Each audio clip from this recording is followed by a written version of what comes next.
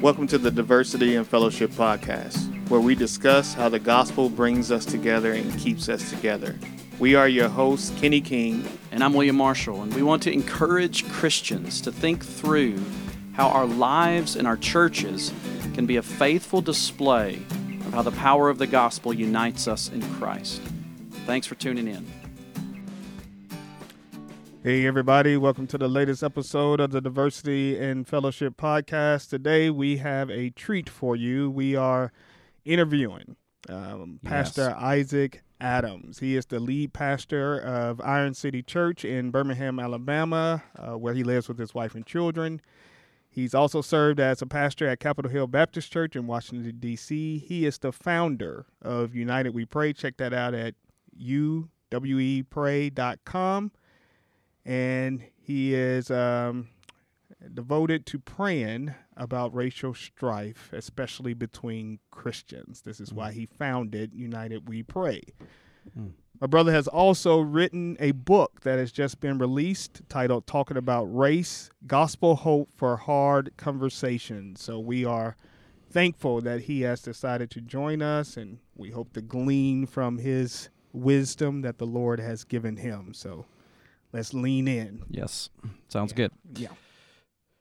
So, brother, let's just begin. Just for all of our listeners, tell us just a little bit about yourself, just background, ministry, what you're doing now. Just basics. Yeah. So, Kenny hit a lot of the highlights, but Isaac Adams, pastor in Birmingham, Alabama. Never thought I'd move down here. I'm not from here. I'm not from the South. I did not want to move to the South. Oh, okay. Not to offend you guys, but I don't even know what Missouri considers itself. So we got a Southern feel to it. Yeah. Okay. We're kind of tweeners, we're a little different, so. That's right. Is it Midwest? Is it South? And I think, just to dive in on the stuff we were talking about, I remember, so my mom is one of the godliest people I know. I remember telling her, hey, Mom, I think I found a church. And she was thrilled, praise God. And she said, where is it? I said, it's in Birmingham. And she's extremely meek. I'll never forget this one. Oh. And she said, Isaac, I told the Lord I would never step foot in that city after what they did to those 4 little girls. Oh yeah. Wow, man. And my mom is old enough to be one of those girls. And so, yeah, I'm not even sure. So, I texted my senior pastor at the time because he was like, how'd it go talking to your mom? I said, well, we're off to a great start. Yeah, man, but I think in God's providence, ministering in a city that's known for so many of the things we're going to be talking about is exactly where he would have me be. I think I had more of a Jonah attitude than a Christ-like attitude coming. But I think in the Lord's grace, it's been a wonderful transition. So married to Megan. We got 3 little kiddos. So we're sleepy. Right. Yeah, but the Lord's been faithful. You talked about United We Pray, and we could talk about that more. But those are the highlights for sure. So right. That's good. So in the book, it's talking about having better conversations about race. Why do you think that's so important for us to do that today in this culture? Yeah, I think it's important because Jesus said our witness to the watching world is important. So in John 13:35, Jesus says, by this, the world will know you are my disciples. So the authentication of our discipleship depends on our love for one another. And if we are just estranged and don't know one another, that doesn't say much to the world about Jesus and his power. Yeah. If we all just look the same, talk the same, it's like, well, these people would probably be hanging out even if Jesus wasn't in the picture. Right. And so, and then, just a few chapters later, John 17, this is incredible. Before he is murdered, Jesus is praying for us. Just that alone. And then he's praying for our unity so that the world might believe the Father sent the Son. Yes. And that's incredible. And so there really is, I often say, if you care about evangelism, then you need to care about racism, because this is our witness to the watching world. And so we would like for the world to believe that the Father sent the Son. And this is why Satan is so deeply invested in keeping us segregated, keeping us hostile toward one another, keeping us filled with animosity, so that the world might not see that witness. Yeah. So that's what's at stake in the conversation. And I think people often feel as if it's just, well, power is at stake. Who's going to be in control of the rhetoric, in control of, school curriculum? And I'm just like, y'all are just playing like minor league at that point. It's just not, you're not even on the right playing field. Yeah. And so that's what's at stake. Yeah, you talk about there's a part in the book where you one of the characters is saying, just preach the gospel. Right. And right. And my response to people who say that is, well, Jesus has tied the unity of the church to the gospel. Amen. Like you're trying to divorce the two. In John 17, Jesus is connecting the two. And so that's right. Why would you why would you say just preach the gospel as if this is not a gospel issue? That's right. And yes, amen. And the only thing I'd add is Jesus himself talked about justice, and Jesus didn't just tell us to just preach the gospel. Jesus told us to make disciples and teach them all the things I commanded you. Yes, that's right. Including, and I read it today in my quiet time, that we ought not to neglect these things. He said, these you should have done without neglecting the others. Yes. Justice, faithfulness, love, mercy. And we need to teach our people those things. Yeah, amen. Good. Well, so the book is kind of broken up into two parts, and in part one of the book, you kind of start a racial. You begin with a racial tragedy. Like we've had in our country over these last several years in particular that have kind of really caught our attention, and so you begin with a tragedy like that, and then you kind of walk through several responses to this tragedy from kind of various viewpoints. Those who are in the majority of the kind of the majority group, those who are in the minority group, and you kind of look at just different characters and how they respond. That's what kind of happens, so that our readers kind of understand. It's a very different approach. It wasn't necessarily what I expected when I picked up the book. Yeah. So, but it's great. I mean, it was really, really helpful. I thought it was engaging. It was just very interesting. I was like, what is this guy going to say? And how's this guy going to respond? And then, and so what kind of encouraged you to kind of take that approach with the book? Yeah, it's funny, man. This keeps coming up, and I feel like this book is like a meal, like a pie or something, and people like put their fork in and got something different. They liked it, but it was different than they expected.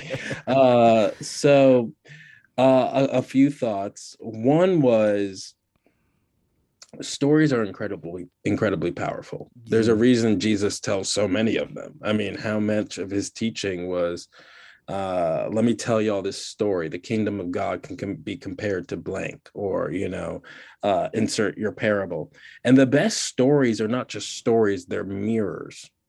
They show us ourselves. They show us our enemies and these things like that. And so that's why in 2 Samuel 12, when Nathan is talking to David, David doesn't even realize he's the villain before he's all in on the story. And I was hoping for some of that kind of effect.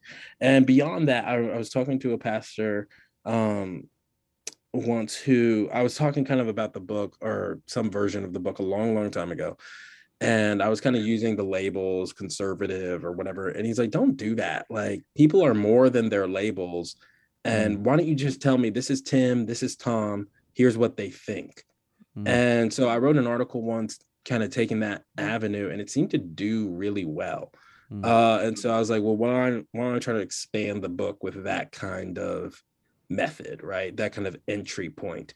Because stories, you can say a lot in fiction that you just can't in kind of nonfiction didactic, Right. And so what I'm trying to do with these stories is provide kind of mini parables, and then come in as the pastor and say, okay, here's how I would counsel this character as if I was their pastor. Because I think the race conversation has tons of prophets, and some are better than others.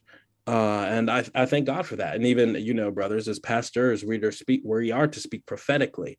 But So the conversation has tons of prophets, but I fear that it has few pastors, Yeah. few people who are abiding by 2 Timothy 2:24. The Lord's servant must be kind to everyone, not everyone who happens to share our political sympathies or our ideologies, but everyone. And that's what I'm trying to do in this book, is just be kind to everybody as we talk about these things, and punch left, punch right, and try to see the truth as I see Scripture uphold it. So that's really what led to that kind of angle. Is like, I think these stories will provide a way to get at these things in a fresh way. But it's funny, man. I'll tell you. I'm sorry, there's a long answer. I told you. No, you're good. You're fine. You're good. You're fine. You're a pastor, brother. Yeah, man. I mean, I'm not preaching on Sunday, so I got to preach. There it is. Got to get it in. We got to get it in. Right. Right. But it is funny, man. I sent some drafts. A lot of people read the book in draft form, people who agree with me and people who don't. And I thought it would be because the kind of second half of the book, there's some more straightforward kind of didactic stuff. And I thought that stuff was the gold. And everyone who read it was like, hey, second half is fine, good stuff. It's the story that is the keeper. So I just the publisher, we moved it up, and and so thus this story. Yeah, and I think that really makes it unique, and it kind of sets it apart. And it's like you said, it allows you to do some things with the characters that you just can't really do with the didactic, straightforward, okay. That's right. And so I thought that was great. Yeah, it was really cool. Bless the Lord. Yeah, so one of the characters you have is Hunter. Hunter is a white man, part of the majority culture. And in that your counsel towards him, you talk about him needing to consider historical asymmetry. It was kind of a new way to put that, new phrase that I came across. And so how can you help those in the majority in kind of view historical asymmetry when there are conversations about race? Yeah, so you've got Hunter. I would describe him kind of well-meaning, conservative white brother who's just trying to wrap his mind around these issues, and he's kind of feeling like the world is saying, like, man, be quiet and listen to Black people, right? And he's wondering why, and someone take issue with that, but it's still a legitimate question in his mind, and a kind of hurdle he's trying to get over, right? And so I bring up this kind of to say, okay, like, we're gonna have a conversation. Who should speak first? Who should listen first? And why? Now, on one level, you could say, well, it doesn't matter. Well, maybe it does matter more than we would think. So I bring up what I'm calling historical asymmetry to say, perhaps the reason Hunter, I think Hunter thinks that he should shut up and listen to Black people because Black people know more, because he's white and therefore he's wrong, or whatever it is, when that's not the case. Actually, what if he should listen first, not because Black people know everything, spoiler alert, we don't, but because Black voices have been marginalized for so long. Amen. And so if Hunter only thinks about this as in an individual capacity, this is just a one-on-one conversation, he's going to miss this point. But Darius, the other character who's Black in the story, he's not necessarily thinking of it as just this one-on-one conversation. He's thinking of, this is how your community has historically treated my community. It's disregarded our opinions. It's shunted us off to the side. It's put us in these crappy neighborhoods, whatever it may be. And so Hunter ought to realize, and what I really get at, it's ironic we're having this conversation right now. What I really get at is, white folks were like, why is there a Black History Month? Why is that? What's going on with that? That seems partial. Doesn't James 2 tell us to not be partial? We center on Black history in this month precisely because Black history has been so ignored throughout the other 11 months. Right. And we'd say we'd like to especially celebrate this kind of history because there is an imbalance that we recognize that we're trying to correct, and none of us in a fallen world are going to get it right, but we at least should try. And so it's that kind of historical asymmetry, understanding that, hey, historically, this community has not had the microphone, and we're going to let them have the microphone first.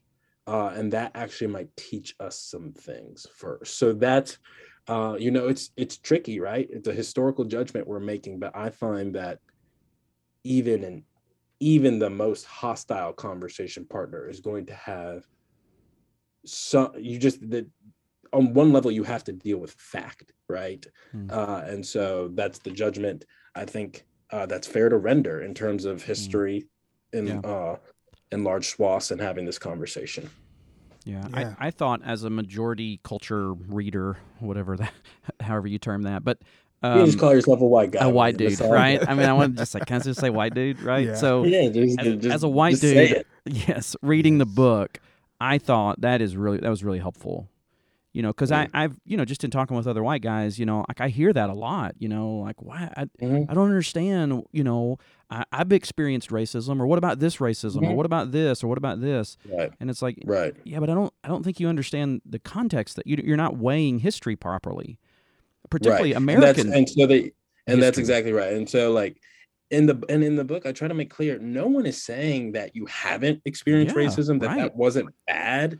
Like a sin is a sin is a sin. We all agree. Yeah. And yet, William, there's something that we all there's like a quiet social contract that we all understand that if I were to call you a cracker on this call, you'd be like, that's weird, but okay, but you would never call me or Kenny the N-word on this call and expect to keep your job. Yeah. So it's just, there is an imbalance, just as there's an imbalance between, we want to care for husbands whose wives have abused them. That's a legitimate category. I'm sure as pastors, y'all know, we get into some messy waters, some messy marriages, and yet we understand there is a power imbalance that is more common with husbands beating their wives. Right. Yeah. And so we're focusing and giving more attention on that as a society, as churches, as pastors. Yeah.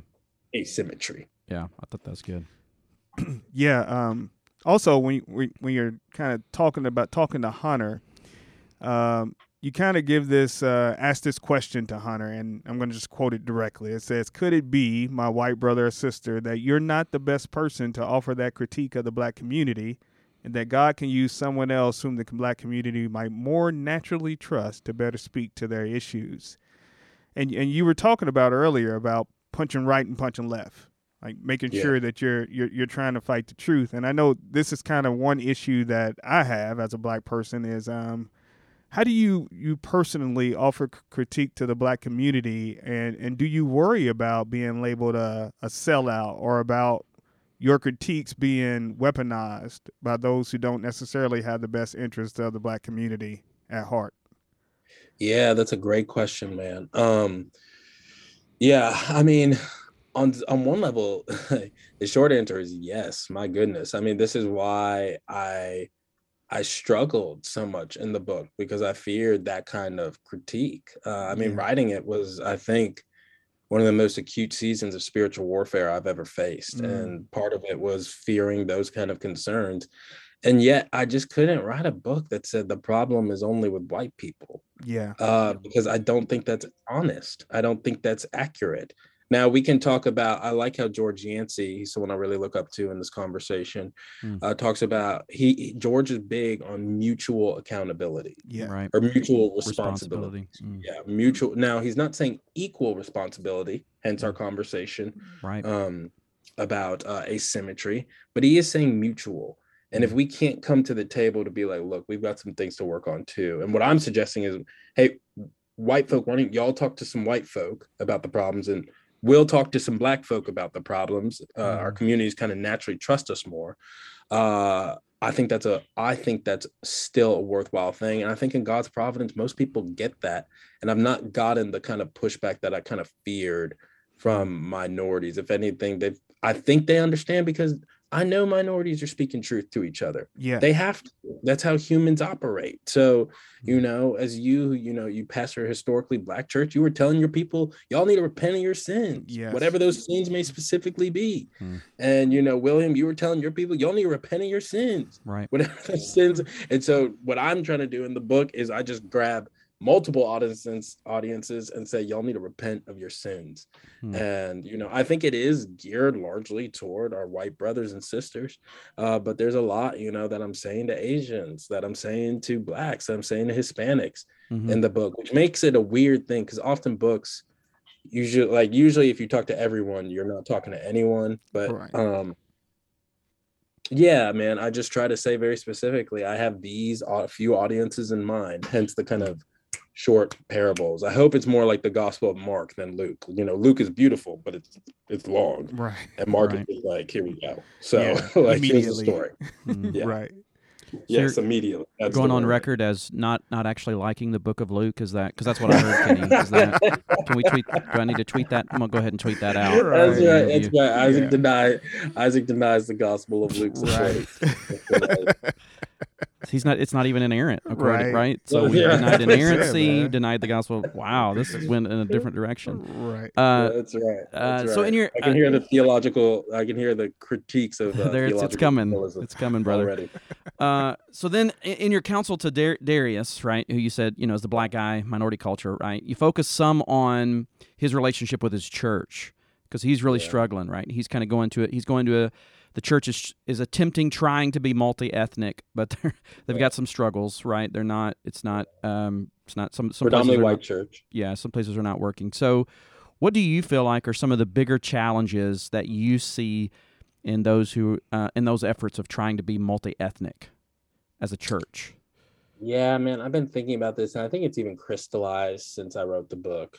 I do know how you preach the sermon, and then you're like, dang, I wish I would have said, now it's actually, now I actually feel ready to preach the sermon. Right. Sure, yeah. Yeah. Here it is. And I think this is, it's probably the first podcast I've said this on, but I think it's accurate. One of the main the reason it's so important to understand history in this conversation and asymmetry is because I find today you have a lot of white people willing to try what y'all by God's grace have done, integration and all of these things. And the problem right now is, and it's not even the problem, but the challenge right now is not white willingness.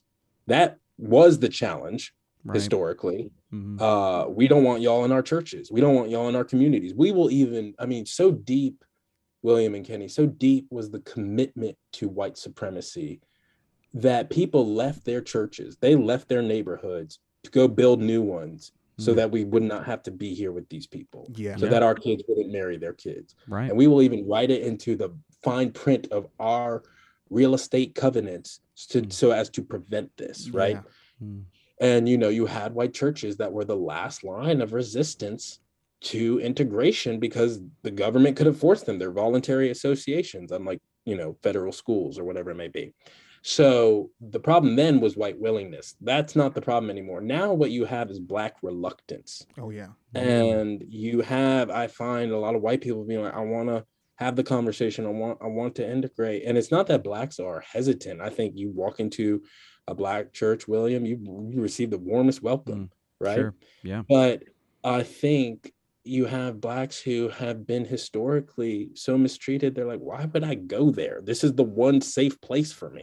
Why would I leave this church? Right. And so and then on top of that, I think a lot of these white, well-meaning churches are like, we want our church to be more diverse. We want people to come to us. And I think black people have been doing that for a long time.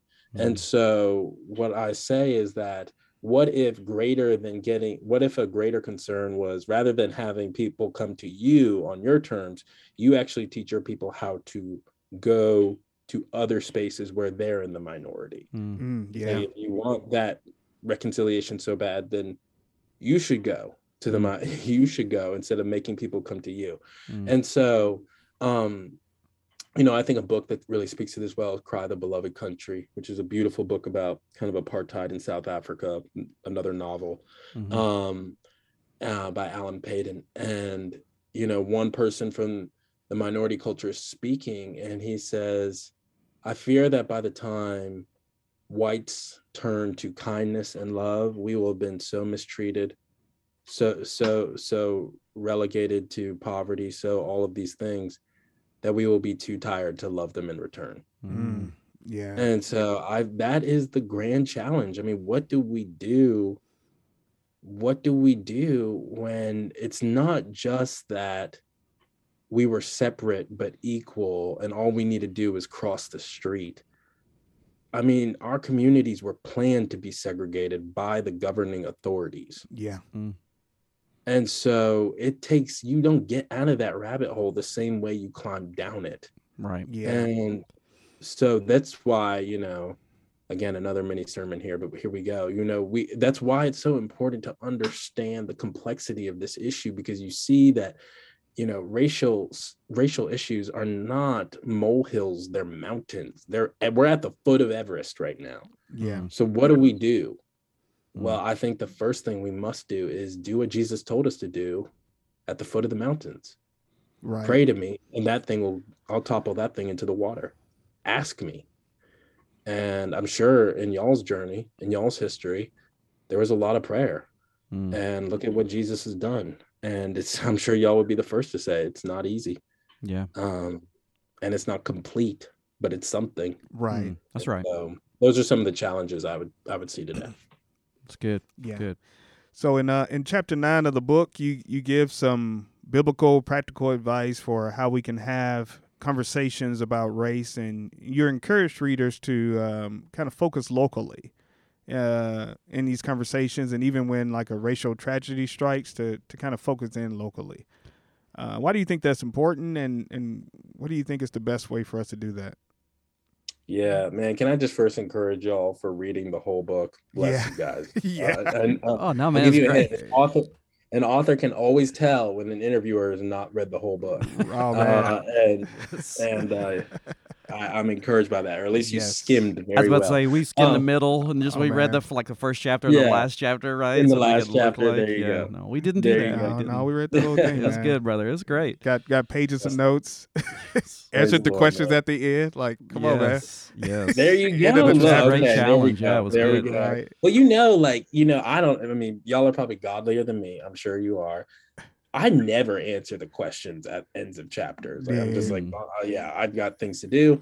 And so that's why I had to say, answer them. Right. Yes. Yeah, you put that emphasis on there. I was like, I can't get away with it, I because know. he Right. made sure to I am trying to emphasize it. bind some conscience. I'm trying to bind some Right. conscience in that one. Your question. Oh yeah. Okay. Locally. Yeah. Yeah, man. I mean, just the wisdom of the Bible is so profound. When God says, shepherd the flock of God that is among you. Yeah. Right. And it's like he knew the internet was coming. Like, it's like, so I'm just not interested. I think a lot of us naturally read Twitter and project whatever's happening on Twitter is necessarily happening in our churches. Right. Yeah, that's good. Now, I'm sure on no small level, that can be representative of many common experiences, but that's not necessarily the case. And I think we sit back and kind of theorize and deal in abstractions and fight on Facebook, when it's like, man, just go to some part of your community that needs help and do something. I find the people who are actually doing something aren't sitting there being like, what can I do? They're doing something. They're involved in the YMCA. They're involved in the local pregnancy center. They're involved. And so, like, again, the point is not to fix the issue, because you can't, and it's too big for you. It's too big for our lifetime. We're talking about centuries of oppression, and we're going to undo that overnight. Yeah. So I just don't, that's just not a working mindset like that, or a mindset that can work.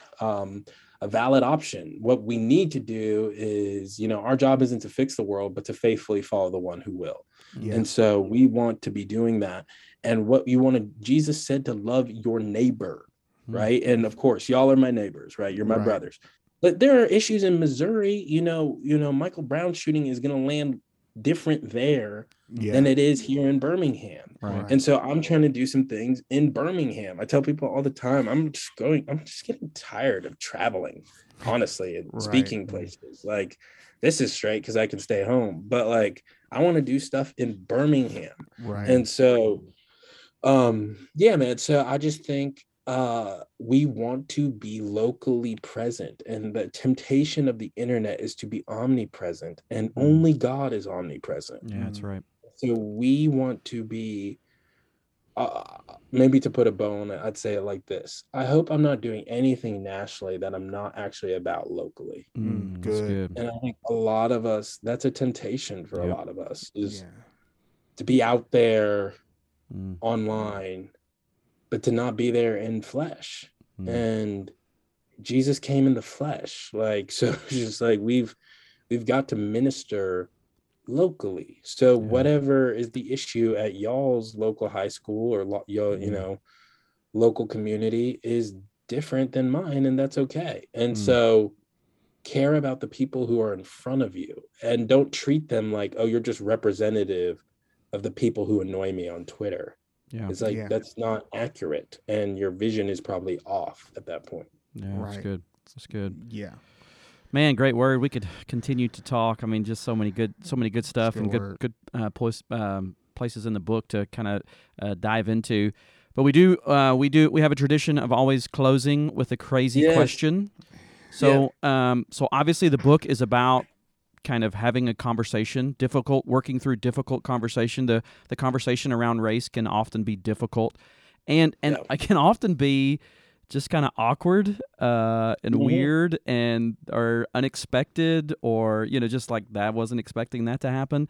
So can you give our crazy question for today, brother, is, have you ever had a time where your conversation was awkward between a person of another race, where it just kind of got weird? 100. Yes, 100. Pick one for us and share so we can all laugh and have a good time at your expense. So this happened 2 days ago. Okay. Okay. So Good. Yeah. I'm out to lunch with this, with a Hispanic brother who I don't know very well. We're out to lunch, and we're talking. We're getting to know each other. He's been attending my church, and he tells me, and it's kind of loud. We're like, we both laugh because we're eating at this bar, and we're like, we did not intend to like eat at a bar, but here we are. And so he's telling me about his past and all this, and he's like, and I ran track in college, and I ran track in high school. So I was like, cool, what races? And I think he didn't hear me. Like, I think he just heard like races. So he like pauses awkwardly, and he's like, because we're like, he's like Ecuadorian and Honduran or something. And I was like, what? And he's like, I'm like part Ecuadorian, I'm part Honduran. And I was like, no, I don't mean race. Like, I mean what? And he was like, oh, you mean events? And I was like, yes, like 400, 100, 200. And so we laughed, and it was just like, it was just such like, man, I think most, one last encouragement, and I promise I'm done. I think most of our conversations are probably awkward in this realm. Yes. And I think that's okay, because love is awkward. There we go.